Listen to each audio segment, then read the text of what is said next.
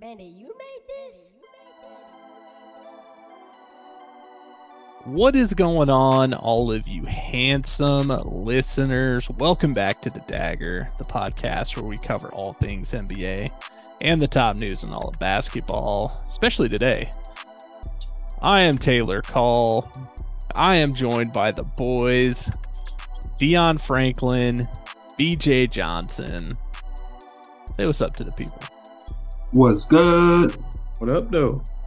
Shameless plug to follow us on social media at the Dagger Podcast to interact with us. Keep up to date with everything we got going on. Boys, the NBA could never. We have the spiciest beef anywhere in basketball this season, this year. Angel Reese, Caitlin Clark, absolutely spicy, extra marinated beef. Drama coming from the national championship. Talk a little bit about Angel Reese and Caitlin Clark today. Dion, close your ears. The Mavericks in 11th in the West. It's getting late.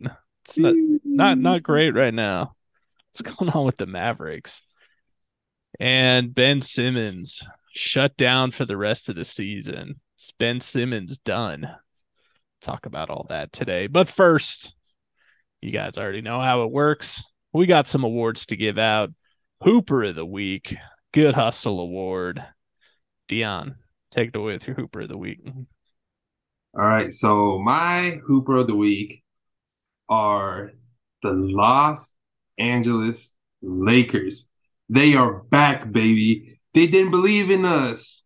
They played themselves. Back 2 games above 500, winning 3 straight. Half a game back from 5th, as I predicted earlier in the season after the trade. They're not going to be playing the Kings most likely, but you can't have everything. But they're back. Anthony Davis is looking great. I think he scored above 30 in the last 3 games. LeBron is back. Everybody seems to be clicking. They can make a run. They can make a run these playoffs. I'm so excited. It's looking like they're solidifying their spot in the playoffs, at least the play-ins.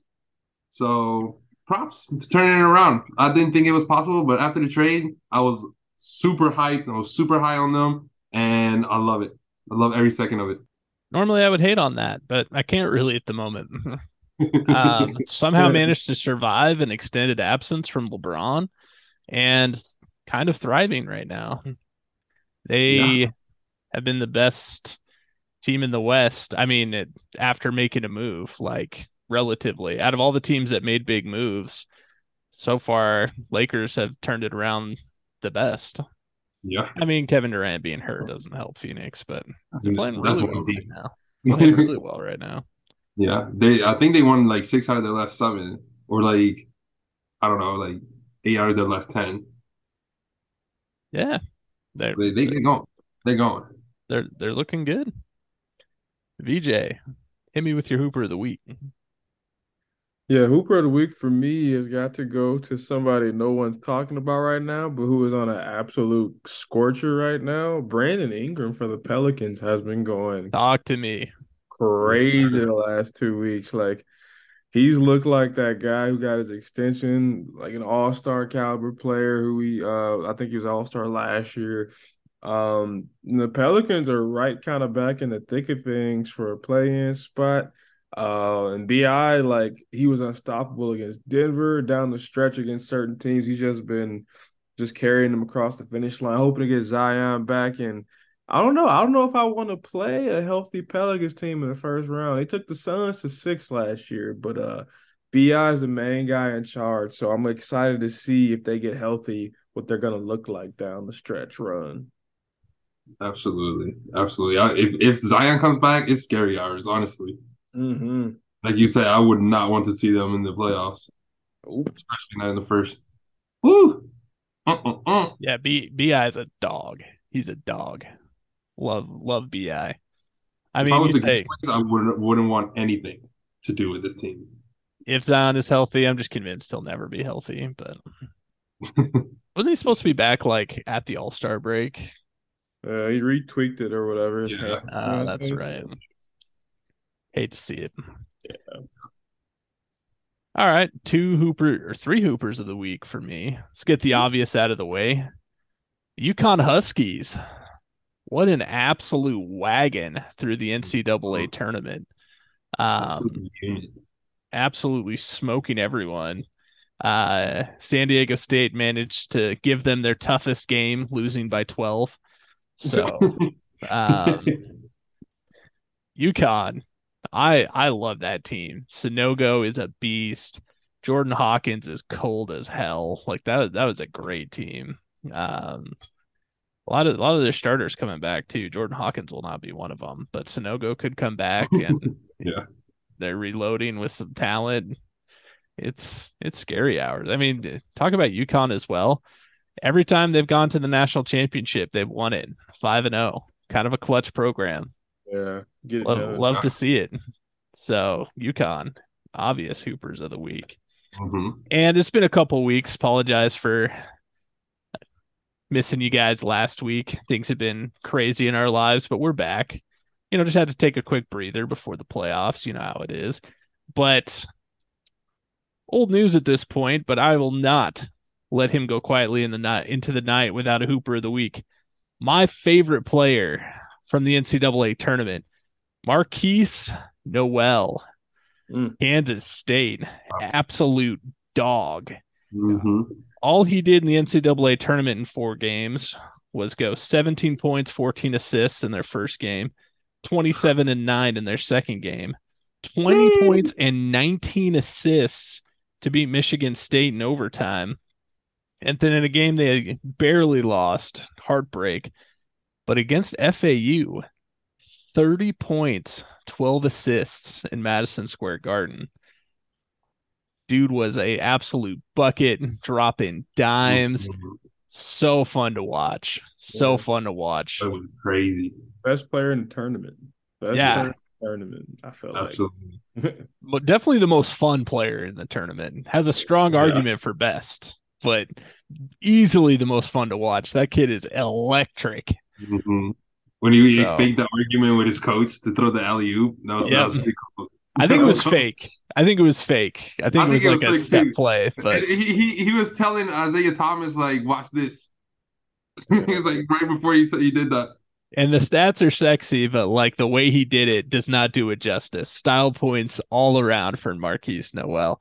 But I mean, how did you not like that Kansas State team between Keontae Johnson, Marquise Noel, Jerome Tang? I fell in love with that team. Yeah, great squad. Marquise Noel absolutely shined in the tournament.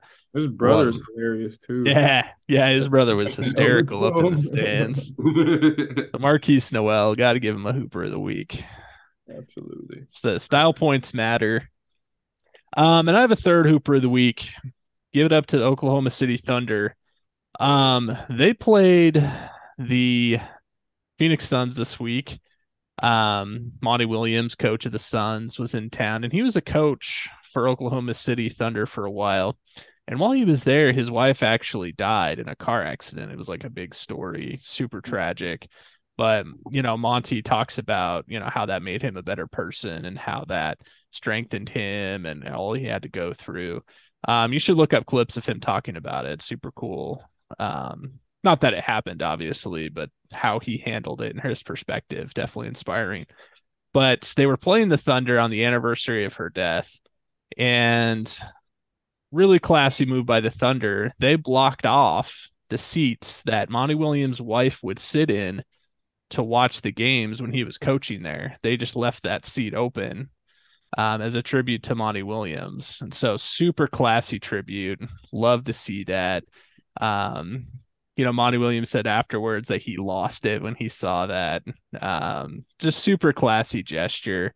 Sports are so much more than just the game. Like, I love to see these relationships and opponents showing each other respect. Potential theme for later. But, just super classy move by the Thunder. Love to see that. Nice tribute to Monty Williams, all-time dude in the NBA by, what everybody has to say. Nothing but good things to say about him. So nice tribute by them.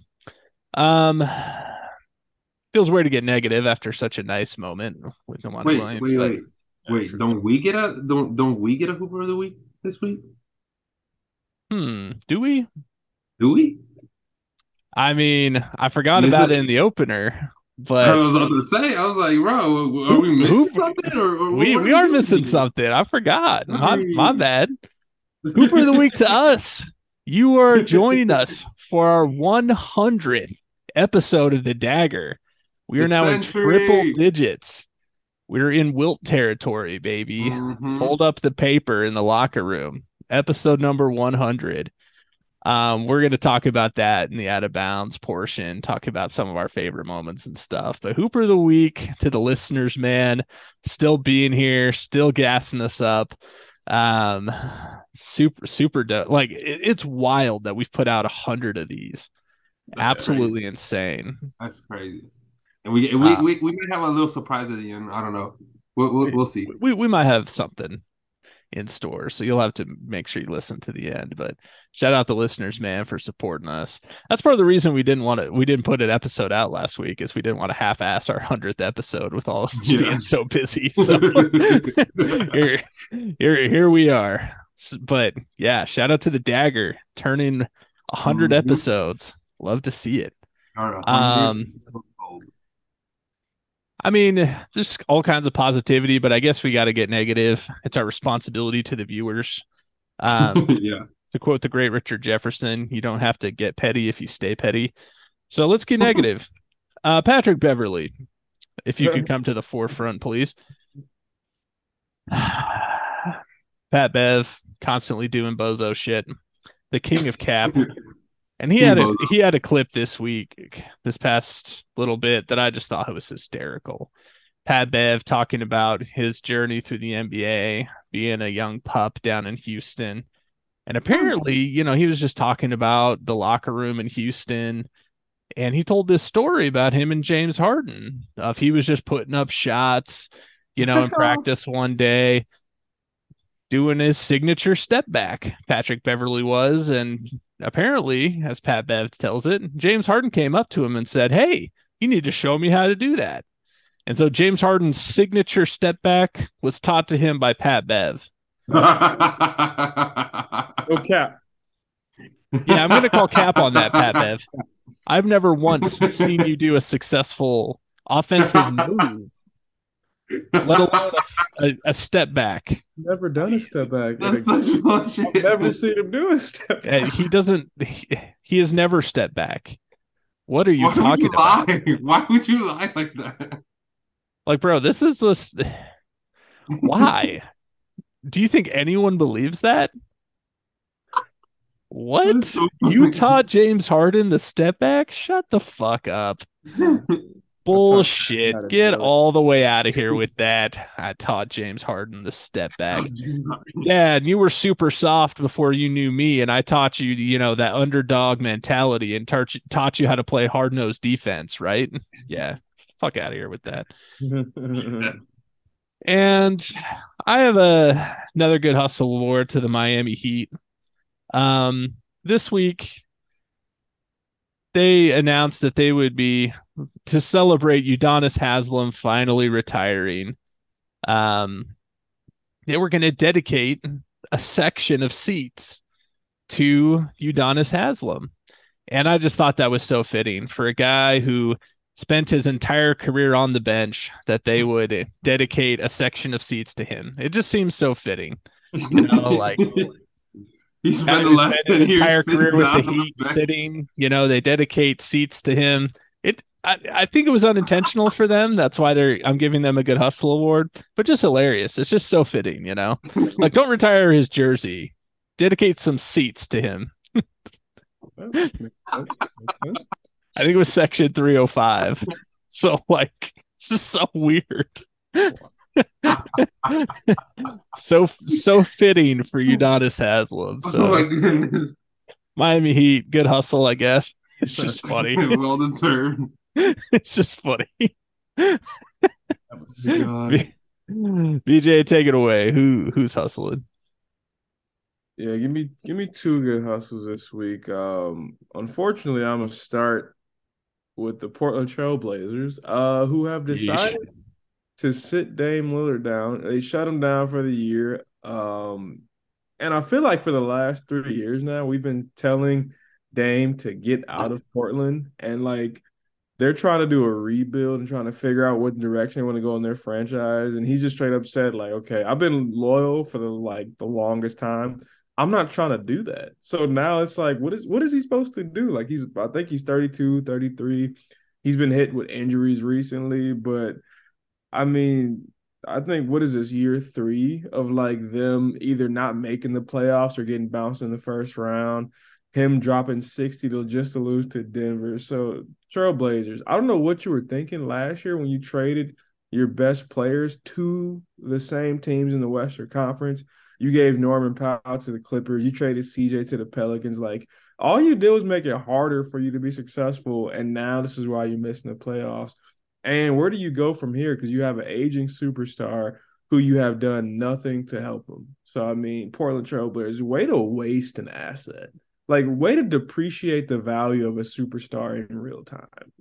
Yeah, 100%. I mean, we've been saying it for the longest, like you said. And I don't know where they go from here, honestly. Like, what do? You can't really rebuild, and you can't really get other talent. So you're in no man's land. Like you're not bad enough to get a good pick. Like I don't know if they're bad enough to get a lottery pick either. Exactly. So like it's weird. It's weird. So dumb. Shut him down for what? What are you saving him for? Yeah.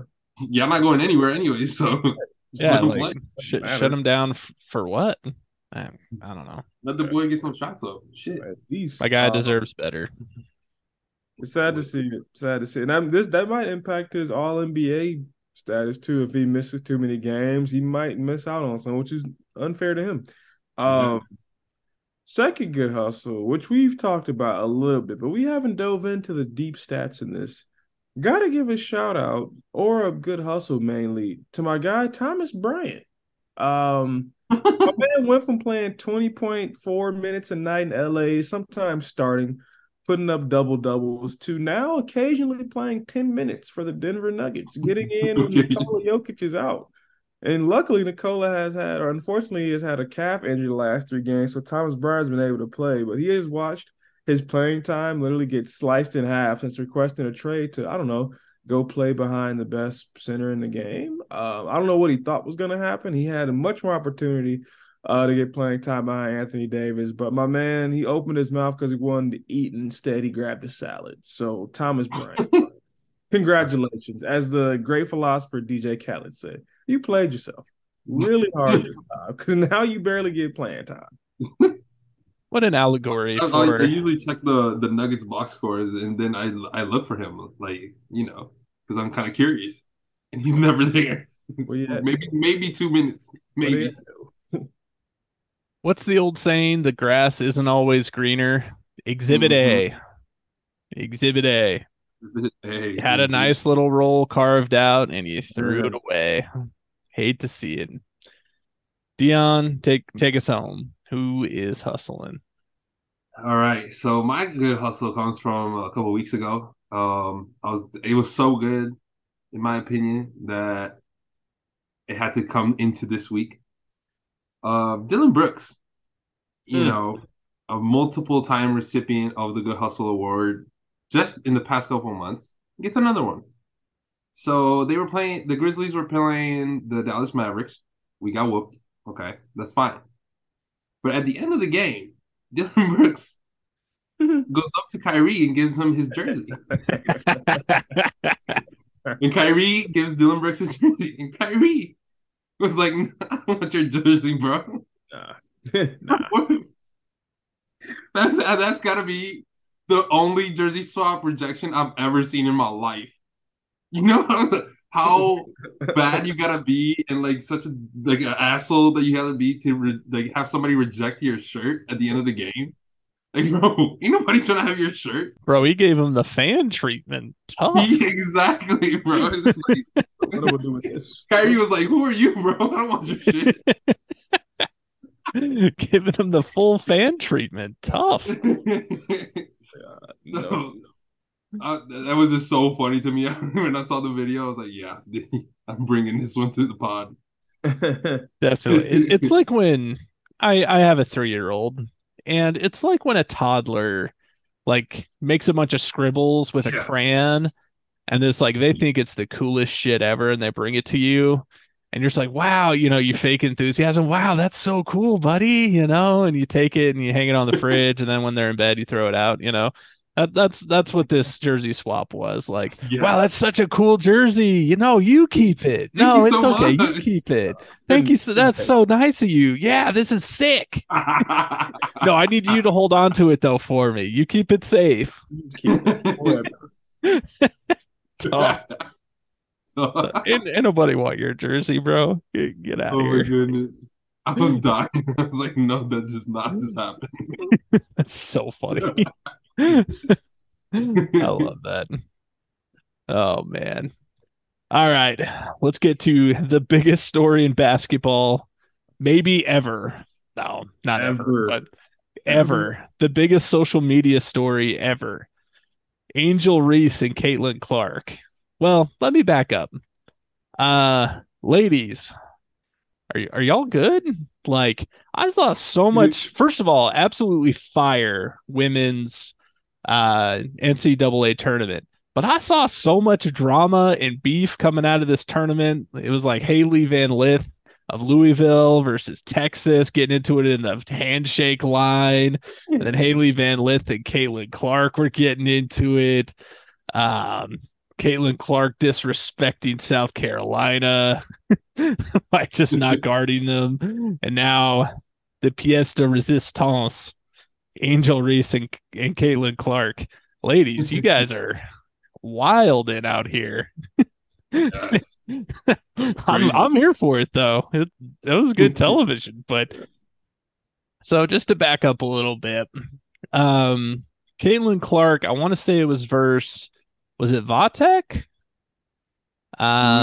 Louisville doing the John Cena, you can't see me to her bench, Caitlin Clark liked to talk a little bit of smack. Nothing too crazy. Like Haley Van Lith was talking to her. I think she told her to shut up. You're down 15, which is fair. Yeah. And so when LSU was up 15 in the national championship game, out of reach pretty much, Angel Reese is giving Caitlin Clark the "you can't see me" directly to her face and following her off the court pretty much and talking in her ear and pointing at her finger like, I got a ring, where's yours? We just beat you. And pretty much everyone in the sports world had some thoughts. We're hearing everything from Angel Reese is classless. This was so disrespectful to people have brought race into it. Obviously, Caitlin Clark white, Angel Reese black. And Angel Reese is just being herself, leave her alone. If a man did this or if a white person did this, no one would have any issue with it. All kinds of discussion going on as a result of this drama. So, Dion, what were your thoughts about, and I use the term celebration very loosely. Let's just call it what it is. It's trash talk. Taunting is a better term, I guess. In the NFL, you'd be flagged for that. Absolutely. Taunting. What did you think of Angel Reese taunting Caitlin Clark? And what do you think of people calling it classless? Do you think it was classless what she did? It's just there's so many things to like point out in this, and I'll just start by saying like you said, it was an amazing finals, and like all of that is getting covered by this drama, if you want to call it. I like when Caitlin did it, I had no problem with it. She was doing it to her own bench. She was doing it like the whole game. She was talking shit the whole game. When Angel did it, I thought it was just disrespectful. I don't know about classes. I don't really care for that word. I thought it was just disrespectful because it was unprovoked. I thought it was disrespectful because it lasted so long. I thought it was disrespectful because she literally followed Caitlyn around the court. Like, bro, what are you doing? We get it. You want. I have never seen that in any sport, man or female. It just doesn't make sense. And then, like, she's gonna go on the podium and just start like claiming that she's a victim and whatnot, like talking about how Twitter's gonna go crazy. Yeah, it's gonna. You knew it was gonna go crazy. Now, like, you did that, and then you say that you expect backlash. You can't just now go ahead and pull the race card. Like, oh, y'all racist, y'all demonize me because I'm black. No, it was two different things, two completely different things. And I don't understand how people like grown adult reporters are taking her side, like making it about race. She is the one that made it about race. Shannon, Stephen A. They all brought race into it when it didn't even need to be. And I don't understand why. So, like, I'm just, like, very heated about this because it's something that was blown out of proportion. And now she's trying to play the victim when she's the main instigator, in my opinion. Yeah, I'm with you. I don't like the word classless because that's like a term associated with a person. Like, she has no class. The word I would use, it was really unnecessary. Yep. Really unnecessary. In general, in sports, I'm a big fan of trash talking, shit talking. Everyone is. Okay. Obviously, you hate when it's done to your team, but you love it when your team does it, right? But what Angel Reese forgets is there are a few rules to trash talking. Let me name just a few. Obviously, the first one is you got to back it up. She did. She won the game, right? She played pretty well, I think. Nothing spectacular, but you got to back it up. Okay. You don't get to talk shit if you're losing, as Caitlin Clark reminded an opponent, or if you're not playing well. You don't get to talk shit if you can't back it up. The second rule is you have to do it the whole time. Okay. You have to start from the jump. Okay. If you want to talk shit, you have to start at the beginning of the game. Okay. You don't get to come in the fourth quarter at the end and say, oh, yeah, now that it's out of reach, I'm going to taunt you and I'm going to, get in your face. Nope, you got to do it the whole time. Michael Jordan said it best in the why am I blanking on this documentary now? The Last Dance. I respect a man who talks shit from the jump. Okay, you got to do it the whole time. And third, and most importantly, there's a point where it has to stop. Okay.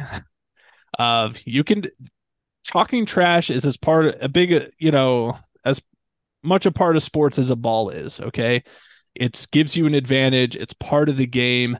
But then when the athletic part of the contest is over, when the game is in hand, when it's out of reach, there's a point where the shit talking stops, or else it becomes personal. It's no longer about the athletic contest, and it becomes trying to kick someone when they're down, trying to disrespect somebody. Most athletes, when they're up a lot, there's no more trash talking. It's okay. I came here to do what I did what I came here to do. I said what I came here to say, and it's over now, right? There's a point where it stops. You can shake hands, even if it was heated, even if it was intense. There's a point where it stops. You shake hands, and if you still don't like each other, you shake hands, and it's done, right? Boxers embrace at the end of fights, like you did what you came here to do, and it has to stop at some point. And so for Angel Reese to not be saying anything from what anyone could say, and suddenly at the very end of the fourth quarter, when the game is well out of reach, to suddenly be doing these out-of-pocket things and getting in her face and making it personal, that's incredibly disrespectful. You got to do it the whole time. You got to back it up, and then there's a point where it stops, right? And for her, it just takes away from your victory, right? You won the game, and for you to be doing this distracts everyone from how great your season was and how great of a tournament you just won. And now all anybody can talk about was your actions afterward. And so there's a point where it has to stop. That's just one of the rules. You want to respect your opponent, especially with Caitlin Clark. To some extent, you owe her a debt of gratitude. Of Caitlin, so many people came to the game and watched the game because they wanted to watch Caitlin Clark. And so for Caitlin Clark, she elevated you in a way of you beat her, but she elevated your game and elevated your sport to never before seen levels. And so there has to be some kind of level of mutual respect there for all that she's done and for elevating your product and making it, taking it to new levels. And so for you to just be so petty about it, it really, it rubs me the wrong way. It does. VJ, what were your thoughts about what Angel Reese did at the end of the game? Would you call it classless? I think classless, like we're saying, is a strong word, and I'm not willing to go that far. To me, I thought it was just straight up corny. Like I would rather use that. It's just corny. Like if I'm going, that's a good way to put it. I like that. That's a really good way to put it. Like if I'm going out of my way, literally during a timeout, walking away from my bench, following you to talk trash, I'm worried more about you than I am about the damn game. And that's where I feel like it got too far. Like I'm worried about showing you up and having a personal vendetta against you versus like enjoying the moment with my team, enjoying like this win. And that's where I felt like it just was excessive. Like I'm like, okay, one time I'm like, oh, I get it, she's mocking her. But then like when you like do it, not only at the free throw line, then after the timeout, you follow her. I'm like, okay, like this is just like TC said, there's a point at which it stops. And Lucas said it last year. It's easy to talk tough when you up, but where was that the entire time? Like if that's what you're gonna do, start from the jump. Like start when the zeros are on the clock. Like let her know this is what time it is, but don't do it when you're up 15 with 2 minutes left. Like okay, that's just it. To me, it was just corny, and I feel like it was over the top. And if you got to go out of your way to celebrate against somebody, then you're not even focused on the mission at hand. You're just being petty at that point. And again, it took away from the moment because I don't think no sports show has talked about the actual X's and O's or how the game went or the LSU guards who played really, really well, the shot making, the other girls on the team who played really well. We're talking about like pettiness and like taunting and like people are saying, oh, that's like competition. I'm like, competition has limits when you're talking about trash talking, like TC keeps pointing out. So it took away from the moment because I felt like we haven't really talked about the actual game. We're talking about antics in the game. And I just didn't appreciate the fact that she got up there and said, oh, I felt like Caitlin Clark, she has to put respect on our name too. And she disrespected us. And I'm like, what did she do? Like, how did she disrespect you guys? And like they said she was disrespectful to South Carolina because they can't shoot, and she just waved her hand off. Like, yes, that's kind of disrespectful, but like, what did she do to you guys? That's basketball strategy, if anything. Like, oh, if they can't shoot, why play? Well, I'm gonna play the percentages. What they got to do with y'all? And like Angel Reese is talking about, yeah, I have to stand up for my SEC sisters in South Carolina. I was like, now you're reaching. You're making up stuff like, I guess, did you watch The Last Dance? Do you have to manufacture motivation for yourself? Is that what you were trying to do? But like, you're reaching too far to like create something that's not there. I felt like she went out of her way to find reasons to talk trash and to follow Caitlin around with this like the you can't see me is already corny enough. Like, I think that's so corny. If a dude did that to me, I'd be like, bro, what? Like, that's just so weak. Get a better move. Like, get us some better moves. Like, you can't see me. Come on, man. So it just completely was corny. That's the overall takeaway. Just corny. That's so true. I'll just start laughing in their face, like, bro, what are you doing? Like, oh, sick, bro. Shit, I'm scared. Dude's about to go off. Oh my goodness. Yeah, I totally agree. Corny is a great word for it because it reminded me of the Phoenix Suns last year, right? Of like trying to taunt Luka and like, oh yeah, at the end of games and just trying to mess with him and just being assholes in general, right? That's what it kind of reminded me of. And so that's a good way to put it. And people are trying to compare the two of like, oh, well, Caitlin Clark talk trash at some point, and like, but Caitlin Clark followed the rules, right? Of what I said, she backed it up definitely. She was talking. She did it the whole time, And then it stopped later in the game, right? Except for when she's responding to Haley Van Lith, right? Like, shut up, you're down 15. Like, you can respond. That's allowed. But yeah, scoreboard, right? The classic argument. And so it's not the same thing, right? It's not the same thing. And when Caitlin Clark did the "You Can't See Me" originally, it was to her own bench, right? Of like, she's trying to gas herself up, and yes, it's technically disrespectful, but it wasn't directly at an opponent. So it's not the same thing. It's really not. And with what Angel Reese had to say afterwards was, "Oh, I'm just being myself." Well, Angel, if that's yourself is an asshole. Like, I'm sorry. Like, whatever superlatives other people want to live, like, that's just rude. Like, you're an asshole. That's an asshole thing to do, especially when you're not backing off of it. I'm like, you could have just said, "Look, I got a little carried away. My bad. Look, it's the national championship. Emotions are running high. Like, that's fine. I get it. I've never been in a national championship. I can understand that. But for you just be like, no, it's because people, trying to play the race card and like, oh, I didn't do anything wrong. It's just because of this." It's like, no, you could have just backed it up a little bit, like 5%. Look, I got a little carried away. Too much mustard on that one. Too much. People are making too big a deal of this, and maybe that's true, but just I got a little carried away. All right, could have done that, but you didn't. You're sticking with I did nothing wrong, and all the other reasons VJ laid out that are BS for why you had to do it, and there was nothing wrong with it.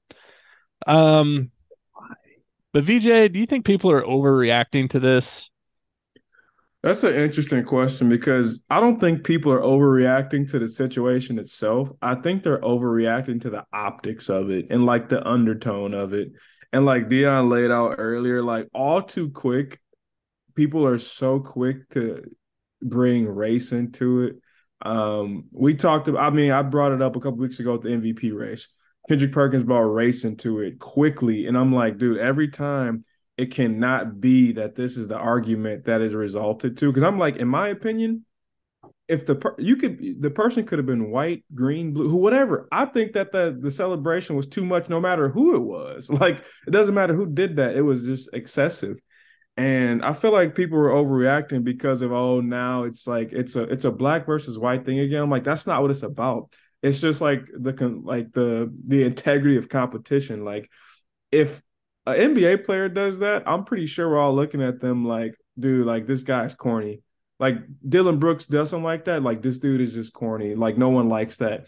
But now we're trying to defend her because we're saying, oh, like, don't pick on her. It was cool when Caitlin did it. Now it's a problem. She doesn't. Like, no, it's a little bit different. So I feel like people are overreacting to the optics of it. And like, of course, you have two opposing play styles, like LSU and then Iowa. People are immediately like, oh, you have to pick a side, essentially. You can't just be a fan of the game. So now I feel like people are overreacting to the optics of it and like the undertone of the situation. Because like, if you think about it, we talk trash all the time. And we might get carried away. And I feel like in the men's game, it happens all the time. So people are overreacting to one, like, should women be like talking trash like this? Which I'm sure like this is good for the game, but at the same time, like the way it looks, this is what people are like making a big deal out of, I feel like. Yeah. I like a lot of what you said of in asking myself, do I think people are overreacting? Yes and no. Mm-hmm. No, because it was such a big stage. You could make an argument this is the biggest stage in women's basketball. I'm pretty sure, the NCAA championship gets quite a bit more viewers than the WNBA finals and stuff. And so it is the biggest stage in women's basketball. And so for it to happen on such a big stage is crazy. Of course, everyone's going to talk about it. But at the same time, all these people coming out of the woodworks and, talking about the sanctity of the game and stuff. And like, I don't think most of them have still ever seen a women's basketball game. Like, you didn't care about women's basketball a few minutes ago. And all of a sudden now you're coming out of the woodwork and you have an opinion on this. And, I'm not gatekeeping it either. You're allowed to have an opinion, but like, it is in that way of like, you didn't care a minute ago, but now all of a sudden you care. I don't know. But like I said, though, when the stage is that big, though, and you're acting that way on such a massive stage. You could make an argument this may have been the biggest women's basketball game ever. I think the ratings would probably back that up. It has to be the most watched ever. Um, for you to be acting that way on such a big stage, like, no, people are reacting so vehemently because everyone saw it and the whole world was watching, right? And everyone saw it. So in that way, no, people are not overreacting. A huge moment for you, huge moment for your sport. And in terms of, dignifying yourself and your school, you kind of chose to go the other way, right? And prove a point to an opponent when you could have just shook hands and said good game. So I don't think people are overreacting in that way. Dion, or do you think people are blowing this out of proportion? I back everything you guys said. The only thing I think they are overreacting on is the media. The media is overreacting to the race thing. I think that should have never been a thing in the first place. And I think they're just blowing it out of proportion because it was never about that, like I said earlier. But I'm glad that this game happened. I'm glad that it's getting publicity because now this sport, the women's basketball, is going to get more views, more fans, and whatnot. So I'm happy about that. But the overreacting, I think just the race thing is what bothers me the most. Like, bro, it was just never about that. So just shut up. Beach. Facts. Beach. DJ, any closing thoughts on this before we move on? The only thing I want to add is that when as far as us saying or people saying is there a double standard or is it fair or whatnot?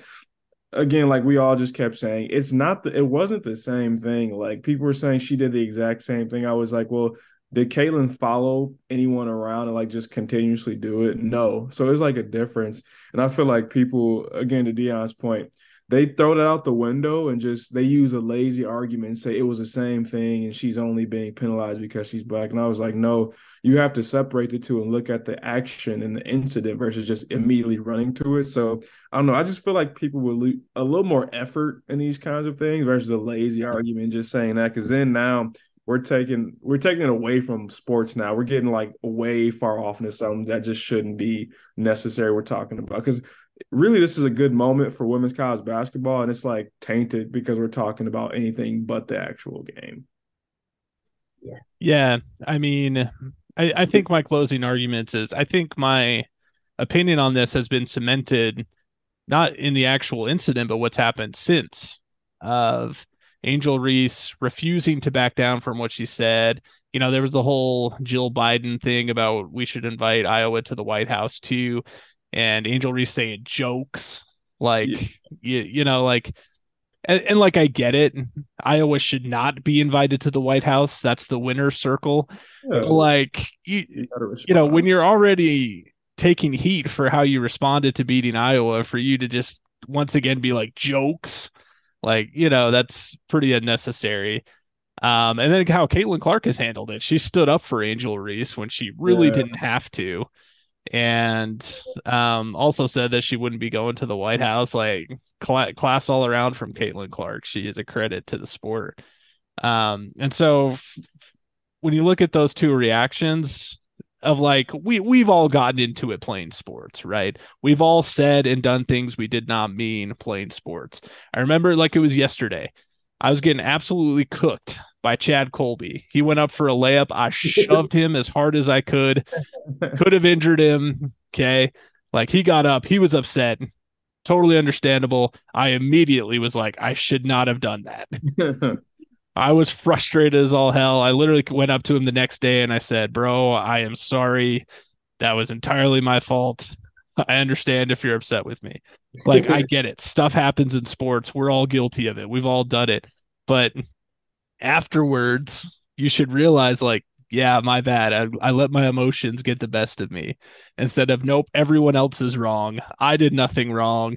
Everyone just hates me for no reason. What? Just walk it back. Just say my emotions got the better of me. My bad. Come on now. Yeah.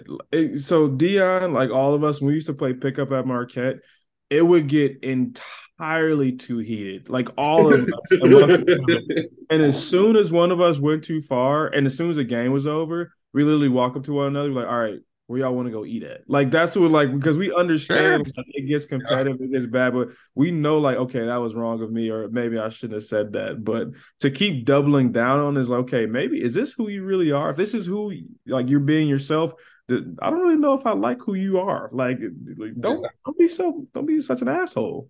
Right. Like we've all everyone's done it. If you've cared about playing sports and sports mean something to you and you've played at any level, like it's happened to you. You've done or said something you didn't mean. Okay. You've been an asshole when you didn't mean to. Like, but that doesn't mean everyone else is wrong because you did it, right? Yeah. Like it doesn't mean that she's classless that it happened. Like we've all gotten carried away before. But then it's your responsibility to raise your hand and say, my bad, my fault. Like, you know. Dion, any final thoughts before we move on to the Mavericks? I mean, I would like to like prolong this conversation. I was about to say, now that I brought the Mavericks into it, he's gonna talk for 20 minutes. I was gonna say something, but nah, we can move on, I guess. All right, fair enough. Really, really interesting incident, and the talk around this since has been really interesting too. A lot of interesting points, some stupid, some not, being made about this. So really, really interesting case study of sports. Yeah. The Dallas Mavericks, Dion. What's good with that? Dallas, last time I checked, now in 11th place in the West. How many games below 500? I think five games under 500. Tough. Currently outside of the play. Shit. Yeah, 37-42. Currently outside the play-in tournament.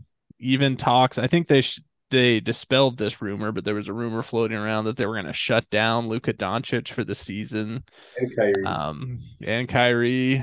So, Dion, what's wrong with the Mavericks? What's going on there? I guess. I mean, where do I even start? Hey, we dumped on the Celtics last week. Sorry. I mean, what happened to the Lakers? The opposite happened to the Dallas Mavericks, basically. After the trade deadline, they literally switched roles. After the trade deadline, Dallas was in 7th, Lakers were in 13th. Now Lakers are in 7th, Dallas is in 11th. We can't win a game. We can't beat anybody because we can't play defense, which is something that I said since the beginning of the season. I thought that with Kyrie, we would have enough firepower to overcome this, but there's also coaching that goes into this, and I don't even know where to begin to criticize Jason Kidd. I don't understand his mentality. You have two number one players on your team, and you still can't make the playoffs.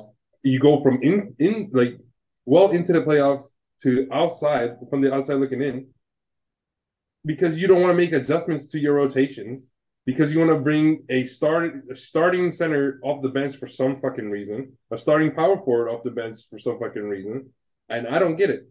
JaVale McGee should start every game. I don't care if he's not that great, but we need somebody in the paint to play defense, and we do not want to play him.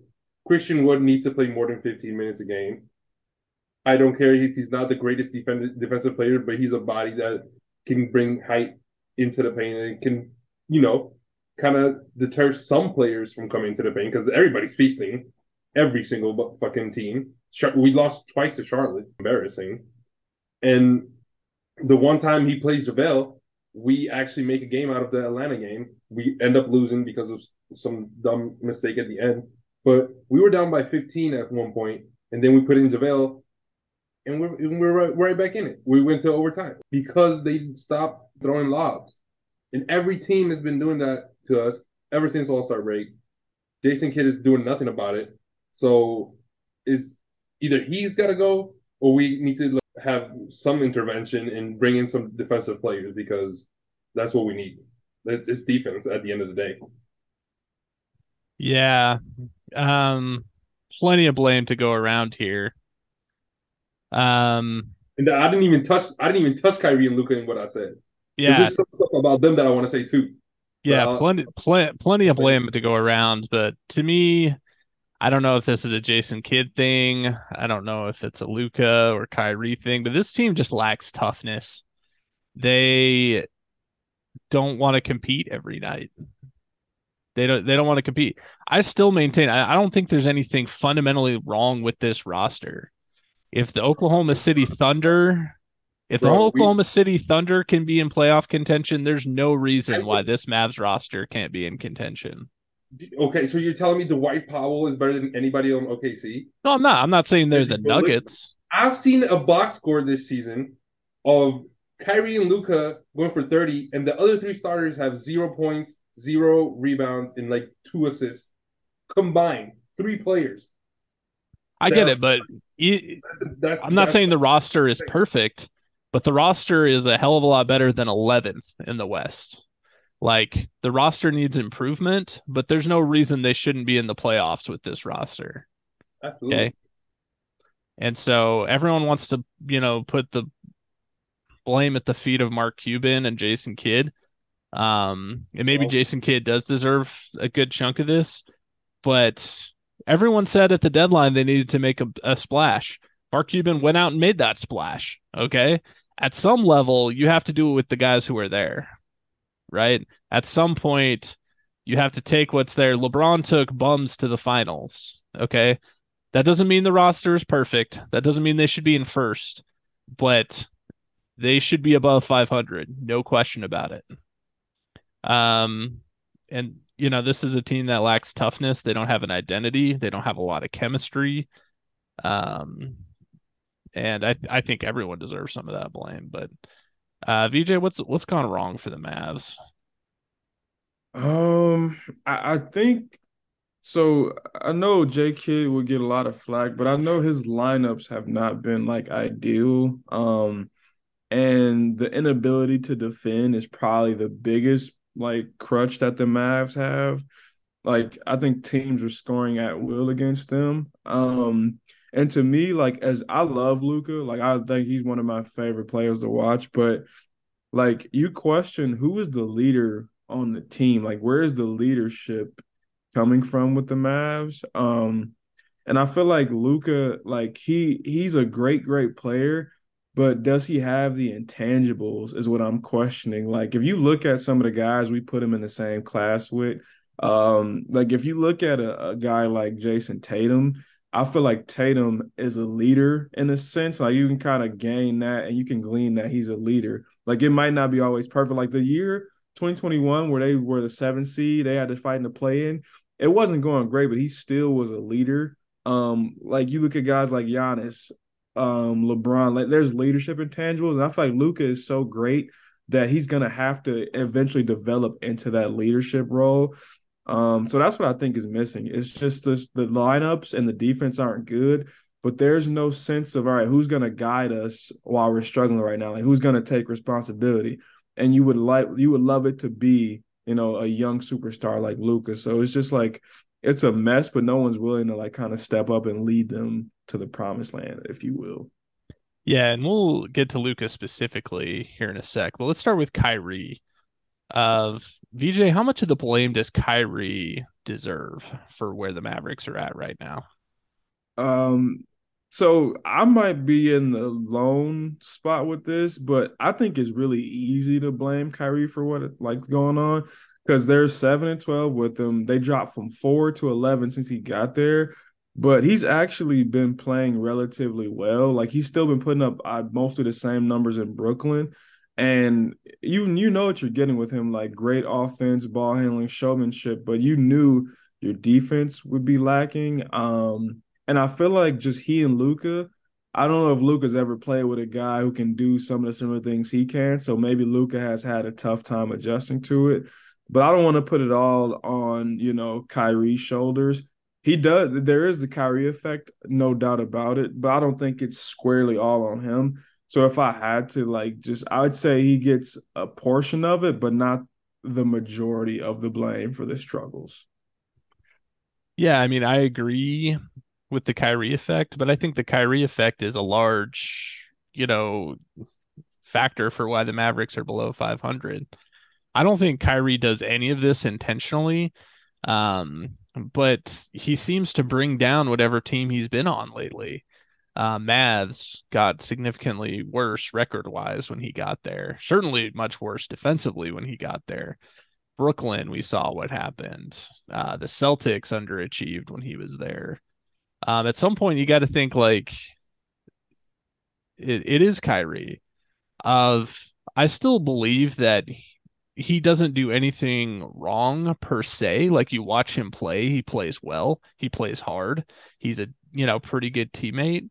From all accounts, nobody's saying that he's like intentionally toxic or anything like that, but something about the way Kyrie plays and his attitude, it just seems to bring down whatever team he's on. And I'm not even entirely sure why that is. I mean, we're on team number 4 now that this is kind of happening with. And at some point, you got to put some of the blame on Kyrie. I don't even know what he could do differently. It's just he's, fittingly, he was hurt for quite a bit of this stretch. That's part of what you get with Kyrie these days. And so I don't know. But I think anyone who's looking at, including the Mavericks, Kyrie is a free agent this offseason. I think you would be crazy to give this guy a ton of money to play on your team. I don't think you're looking at Kyrie Irving on the Mavericks right now and saying clearly the talent is there. Clearly the offensive ability is there. But in terms of what he brings to a team, I don't think it's a whole lot right now. He can bring you about 25 points, maybe give up 30. And other than that, I don't know. Like, I'm not trying to assassinate Kyrie or like sound like I'm bitter, but we have a pretty large sample size at this point. And for whatever reason, it's not working with Kyrie on any team he's been on. I don't really know. Dion, how much of the blame are you putting on Kyrie? I'm not putting that much blame on him, honestly. I mean, the roster is rotten. We have the same players for the past 10 years, and that's why at some point when you lose some defense, it's gonna go downhill. We lost DFS, we lost Spencer, those that provided a little bit of toughness in defense. But Kyrie, the thing that bothers me the most, and the thing that makes me not want to have him on this team, is that countless times in moments that count, he doesn't go for the ball, and it drives me fucking insane. We need a bucket. I'm talking about when Luka's off the court, and there's crucial moments in the game where the momentum swings, and he lets Reggie Bullock bring the ball up or Tim Hardaway bring the ball up when he should be the one with the ball, and he repeatedly goes to the fucking corner and just waits. It drives me absolutely insane. It could be we're down like 4. It could be we're up 4, and we need to go on a little run to like either shut the game up or put it back in, or get back in the game. And Luka's out for whatever reason, if it's rest or whatnot. And Kyrie just disappears. Why? You can score 9 times out of 10 when you have the ball. That is why they brought you in. Why are you not doing it? It just drives me crazy. I don't care about his stuff off the court. I don't care that every team that he's been on before doesn't perform or whatnot. It's just this little thing that drives me nuts and cost us multiple games since he got here. And I'm not blaming all on him. It's the rest of the team. I'm just saying this contributes to it. And I don't really know how to fix it, because you can tell him to like get the ball, but he's not going to do it. Yeah. So then switching to Luka Doncic, Dion, how much of the blame are you putting on Luka Doncic? For me, right now, he gets a fair portion of the blame. He needs to stop complaining. He needs to stop shooting the ball in a step back from 3 every other play. Like he's just trying to rack up points. It drives me crazy. Like, bro, just stick to what has been working and do it efficiently, especially now that you have Kyrie. You don't have to change your game because you have Kyrie on your team. It's just the efficiency has gone down significantly, in my opinion. And I'm just talking about the eye test. I didn't even look at the stats. Just looking at the games, it just seems like he doesn't run plays really. He just shoots or just drives and misses because he's I don't even know why he misses. He used to make all those little slow drives with the little bump at the end. He used to make them all the time. Now he misses. I don't know if he's hurt. I don't know what's going on. But he just has to be more efficient if we want to play for something. And he gets a fair share of the blame because of it. And he played like an MVP for the majority of the season, but lately it's just been like very subpar, and his subpar is still great because he's dropping 30, 10, 10, whatever. It's just he has to do it in a way that makes his teammates better. And I don't know, for whatever reason, ever since Kyrie got here, and ever since Spencer and are gone, everybody just completely crumbled. Reggie Bullock is not even a player. He's just donuts. He's just a donut running around. Dwight Powell, Dwight Powell is 6'10", the only big guy that we play apparently for some fucking reason, and gets 3 rebounds a game and 0 points. Tim Hardaway can go for 30, and the next night he can go for negative 30. I don't even know how that's possible, but he does it. Christian Wood plays 15 minutes a game. JaVale plays 10 minutes every other game. I don't know. I don't know. It's just very defeating.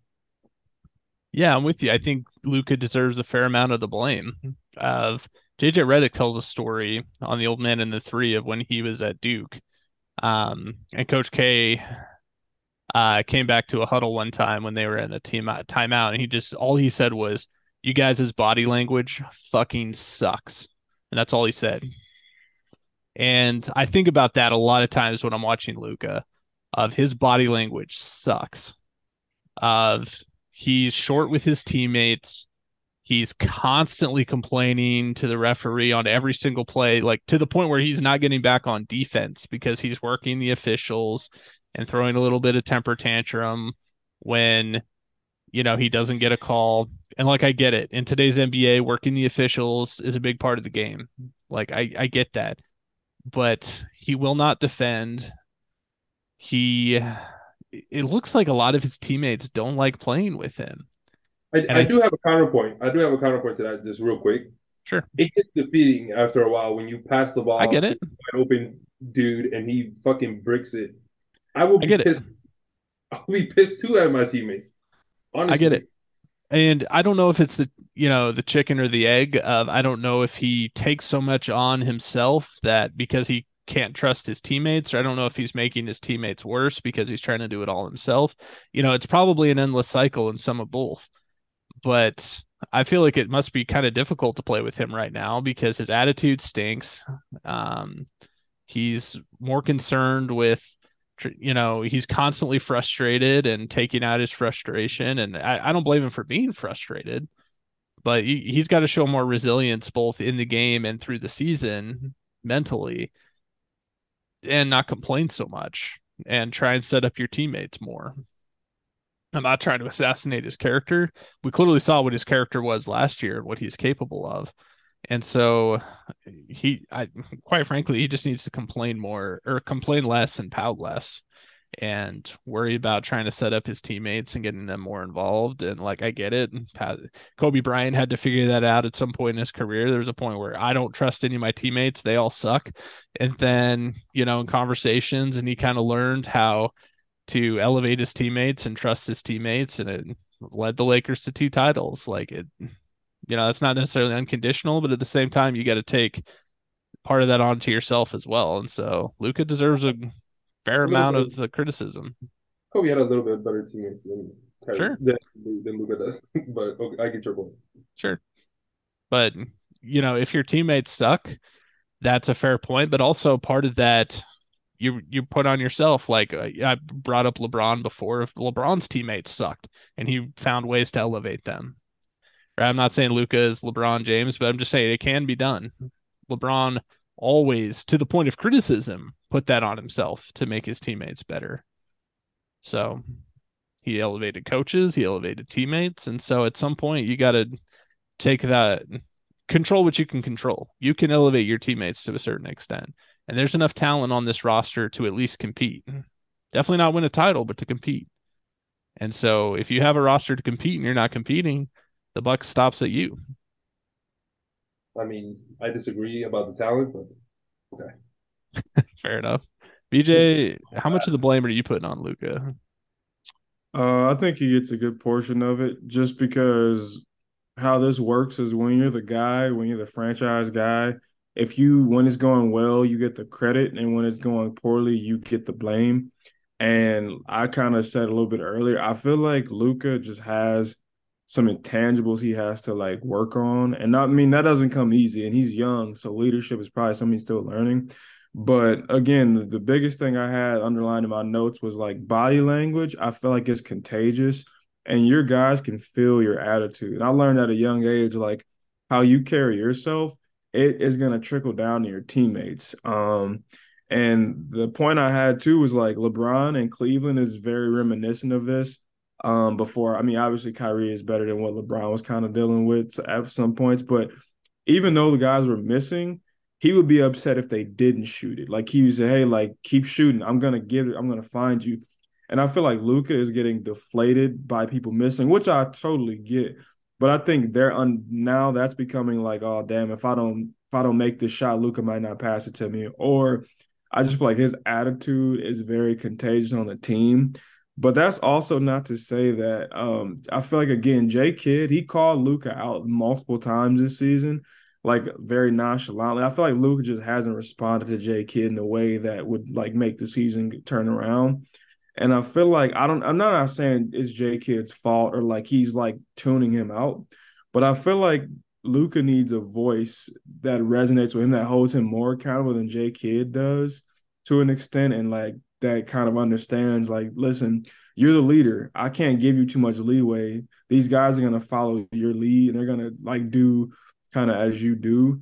So, and I think Luka might just need to look in the mirror a little bit, like, hey, I can't argue with the refs every call, like to the point where I'm not getting back on defense. Or if I'm on offense arguing with the ref about a call from 2 plays ago, I'm not paying attention to the action that's going on.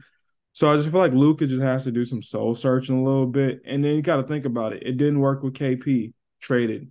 Brunson could have stayed, and they didn't make it work. Now Kyrie, like, I think Luka just has to look at himself and go, hey, like, is there anything I can do better to make my situation better, or can I just start pointing fingers? So, and I feel like maybe that's just something that's the next element of growth for him, because again, he's super young, so no one's expecting him to have it figured out, and maybe that's the next part of him being a better player, is him figuring out ways that he can have those intangibles as a leader. Yeah, fair enough. Interesting to see what happens moving forward, because they might be done this season. They only have a slim chance to make the playing games, and so it'll be interesting to see what happens the next season. Yeah, coming from a team that was in the Western Conference Finals last year, it's pretty massive disappointment. Okay, really quick. Ben Simmons getting shut down for the season. VJ, do you think this means the end of Ben Simmons? Have we essentially, he might play a few more games here and there, but have we seen the last of Ben Simmons for all intents and purposes? I hate to say it. I think the Ben Simmons we saw before, the all-star caliber guy who we saw, the defensive player of the year, that guy's gone, but I don't think it's because of like physical gifts. I think something else happened to him that he needs to take his time and figure out. So that guy might be gone. Yeah, I totally agree. Ben Simmons, as we knew him, is gone. The ghost of Ben Simmons may continue to haunt the NBA for another year or two. But Ben Simmons, for all intents and purposes, is dead and gone. Dion, you think we'll ever see Ben Simmons again? We will not see Ben Simmons touch an NBA for the rest of our lives. Oh, you think he's done? I think he's done. Why would you pay him? Like, honestly, why would you pay him? He doesn't play. When he plays, he already has a contract. Well, you have to pay him. Of course. But why would a team not to play? He finds ways not to play. He's not hurt. Yeah. He's hurt. It was all mental. Mm-hmm. it would be stupid for any team to give him another contract. I don't know how much he has left on this contract, but I think like 4 or 5, 3 or 4 years. still, Oh oh my yeah. god, Yeah. this is gonna be a Luol Deng contract. Watch. Yeah, this is the worst contract in the league. I don't think it's You thought particularly Russ good. was bad. This is This worse. is really bad. Yeah. Ain't nobody gonna take him. Yeah, he fell off a cliff. Crazy. All right, let's get to our 5 games of the week. And we have some drama in the 5 games of the week. Last week, strap in. Dion, the scores from last week, please. Uh, TC went 4-1. V went 3-2, and I again below 500, 2-3. The standings are as follow. TC is in the lead by 1 game as we come down to the last 2 weeks of the NBA season. V is in second, 1 game behind, 58 and 37, and I don't even need to say it. I'm 11 games behind. I mean, you've been Even throwing if I Hail go Marys 10 for and 2 0, months trying to catch up. So, yeah. I will focus my energy into the playoffs and winning the playoff. Dion is shutting down his picks for the I'm season. I'm shutting down my picks. I'm like the Mavs. Mathematically eliminated. Mm-hmm. 5 games of the week coming down to the wire. We're gonna have to figure out a tiebreaker if it's tied. Hoping to just win outright, but if history is any indication, that probably won't happen. All right, game number 1, Lakers at the Clippers Wednesday night, and shit, dude, I don't know. I intentionally tried to make these games as difficult as possible, and I guess I'm riding the Lakers here. Basically at home. They're building. Yeah, I think I'm taking the Lakers here. Yeah, give me the Lakers. VJ, who do you like? I like the Lakers here too. I feel like they had a little bit more momentum than the Clippers, and no Paul George. So Yeah, it's a big factor. Dion, do we even bother with you? I mean, I guess I'll take the Go. Lakers. Okay, go ahead. I just want to close the gap a little bit. Jeez. Yeah. Game number 2, Nuggets at the Suns. This is tough, but with KD back, give me the Suns in this one at home. Nuggets could definitely win that game, but I think I like the Suns at home. VJ? yeah, I'll take the Suns. I'll take the Suns. Dion? I mean, I was gonna take the Suns, but since you guys picked the Suns, I'm gonna take the Nuggets. Game number 3, Heat at the Sixers. This is another tough one. Sixers currently only up 1 against the Celtics without Jaylen Brown at home. I think I'll still take the Sixers at home, I guess, if I have to.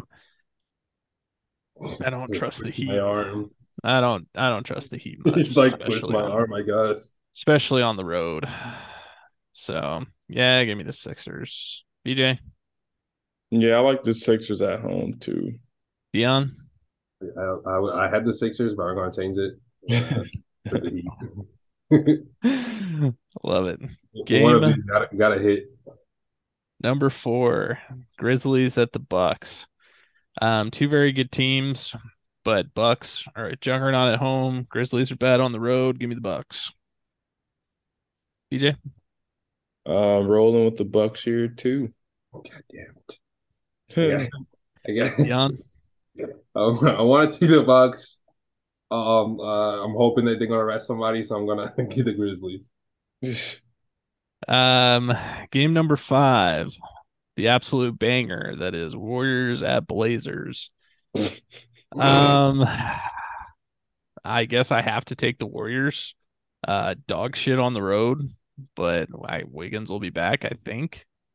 That's not even like the point. Like, bro, they had the Blazers just signed 3 players on a 10-day contract to like have players. There were not a Blazers lot of gonna good. be There were ass not a lot of good games this week.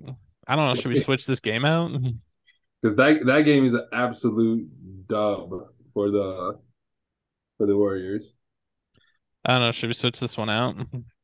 Mm, Who else plays?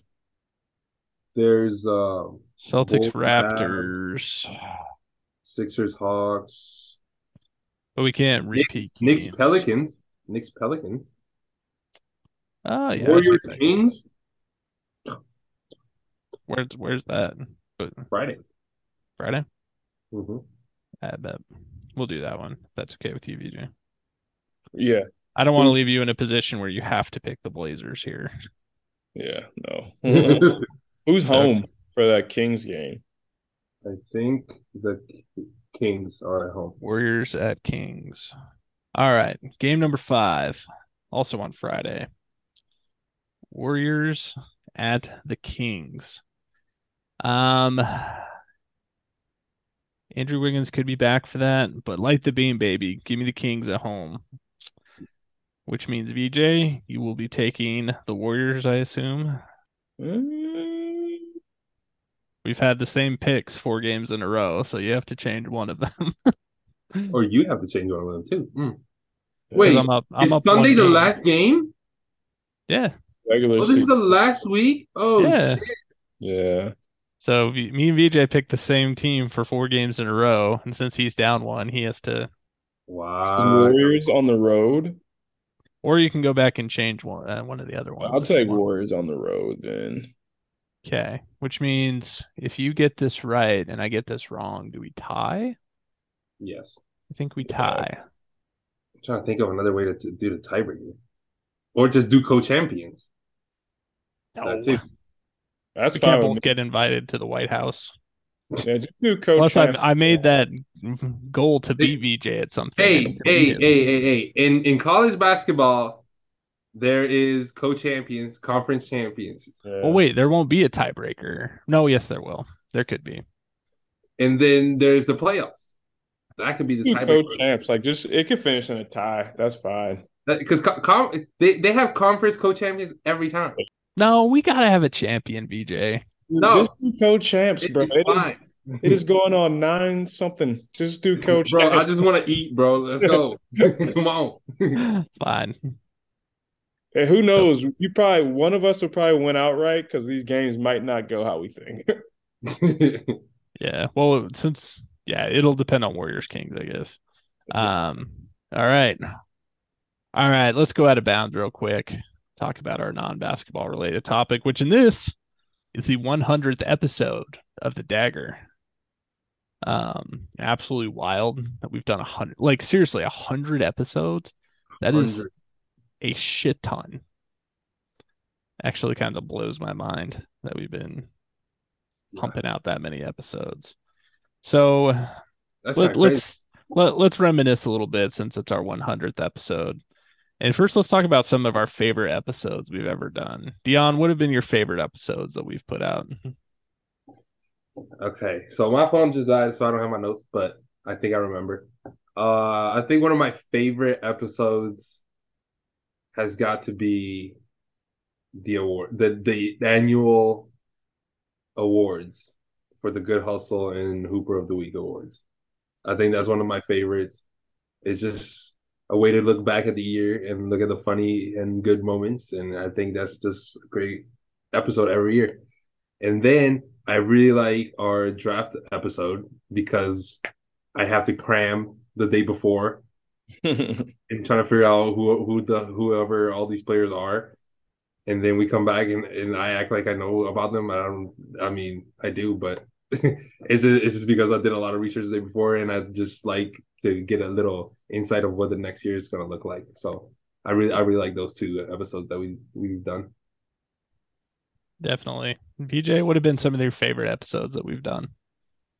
NBA trivia was really good. That was really fun. That one was fun. Oh my god, we have to do that again. We got to bring that back. That was I'll whip something up. Yeah, we got to run that back.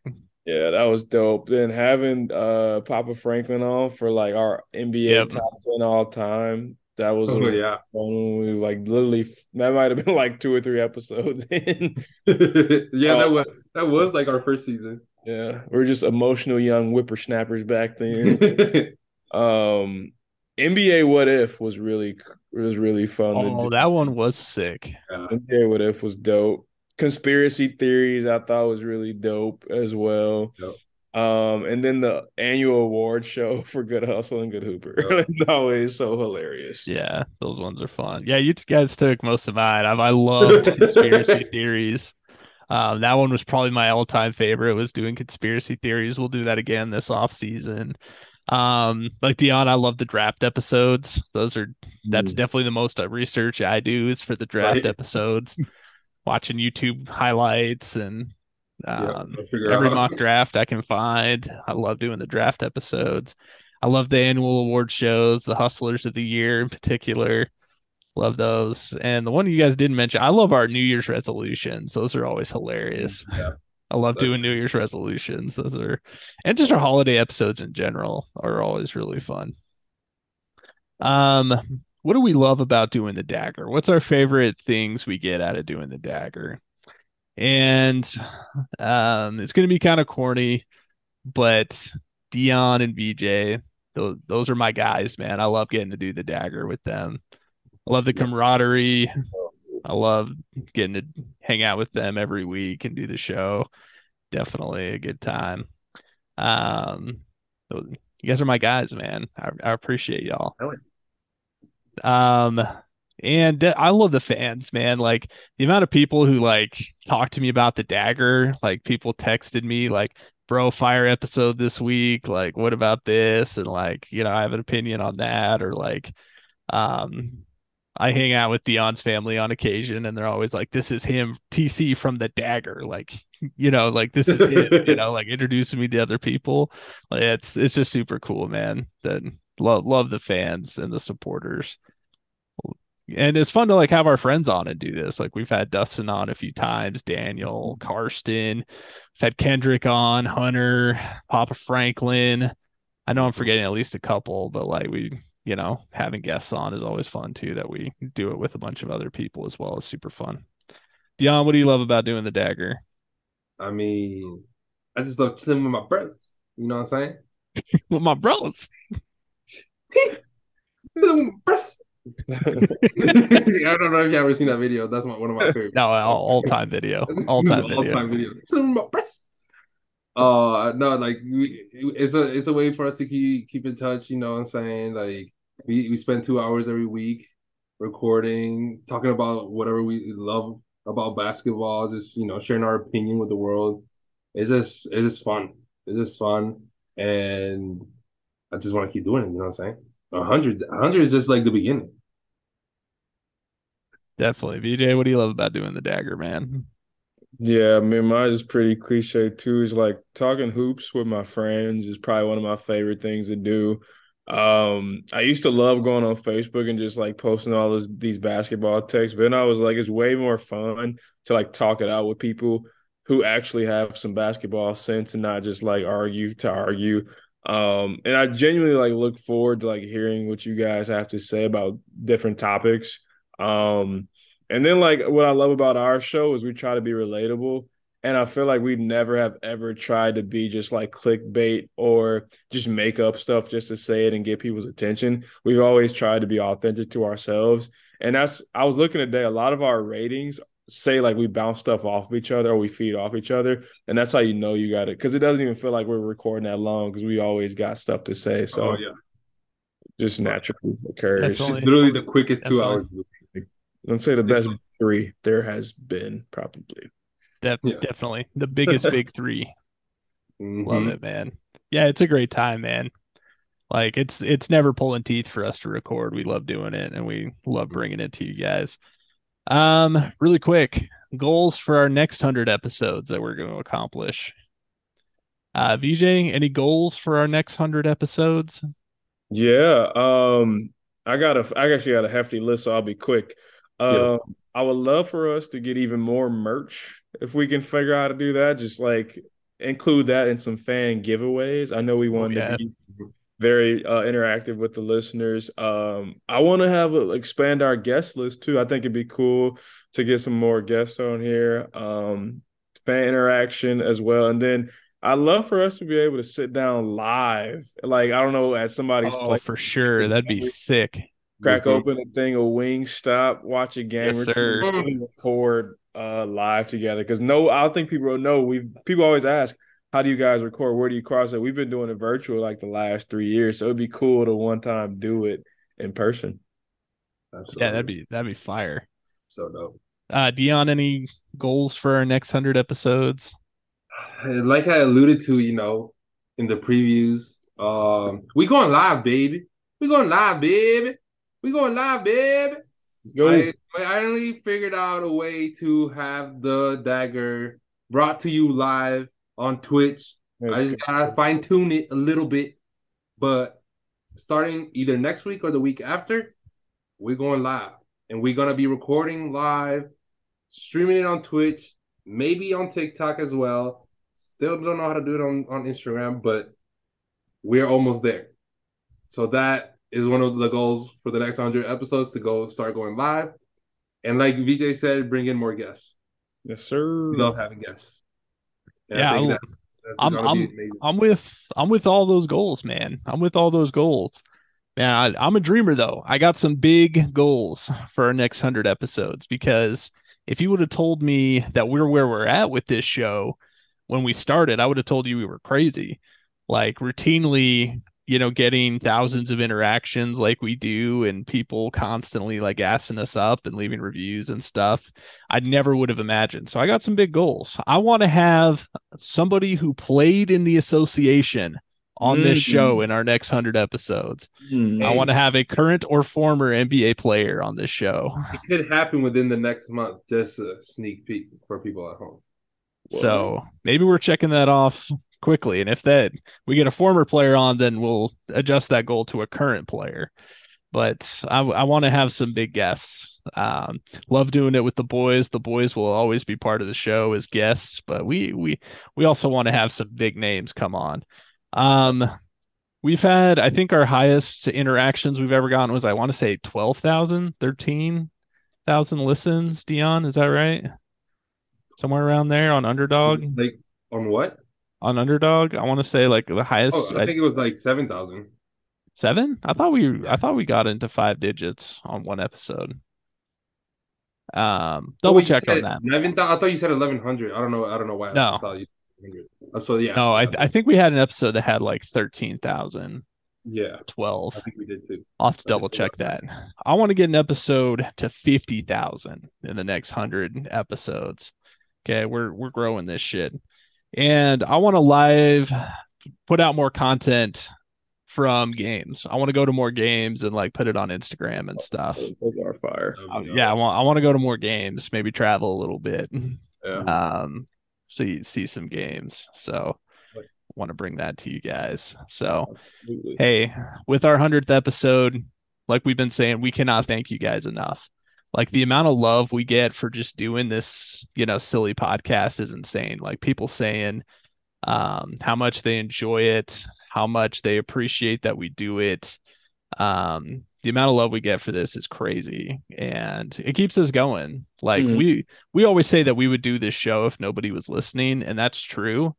But what keeps us going is all the interactions from you guys, and all the support and love that we get is absolutely crazy. And so we owe everything to you guys, the fans. So we appreciate you guys so much for helping us get to 100 episodes. And we hope you guys will be here for the 200th episode. So big things coming. We got some big things coming down the pipe. We're always trying to improve and do better. So we appreciate you guys rocking with us. All right. If you've listened to this entire marathon, know once again that we appreciate you. We do. Be sure to follow us on social media at the Dagger Podcast. Let us know what your favorite episodes have been.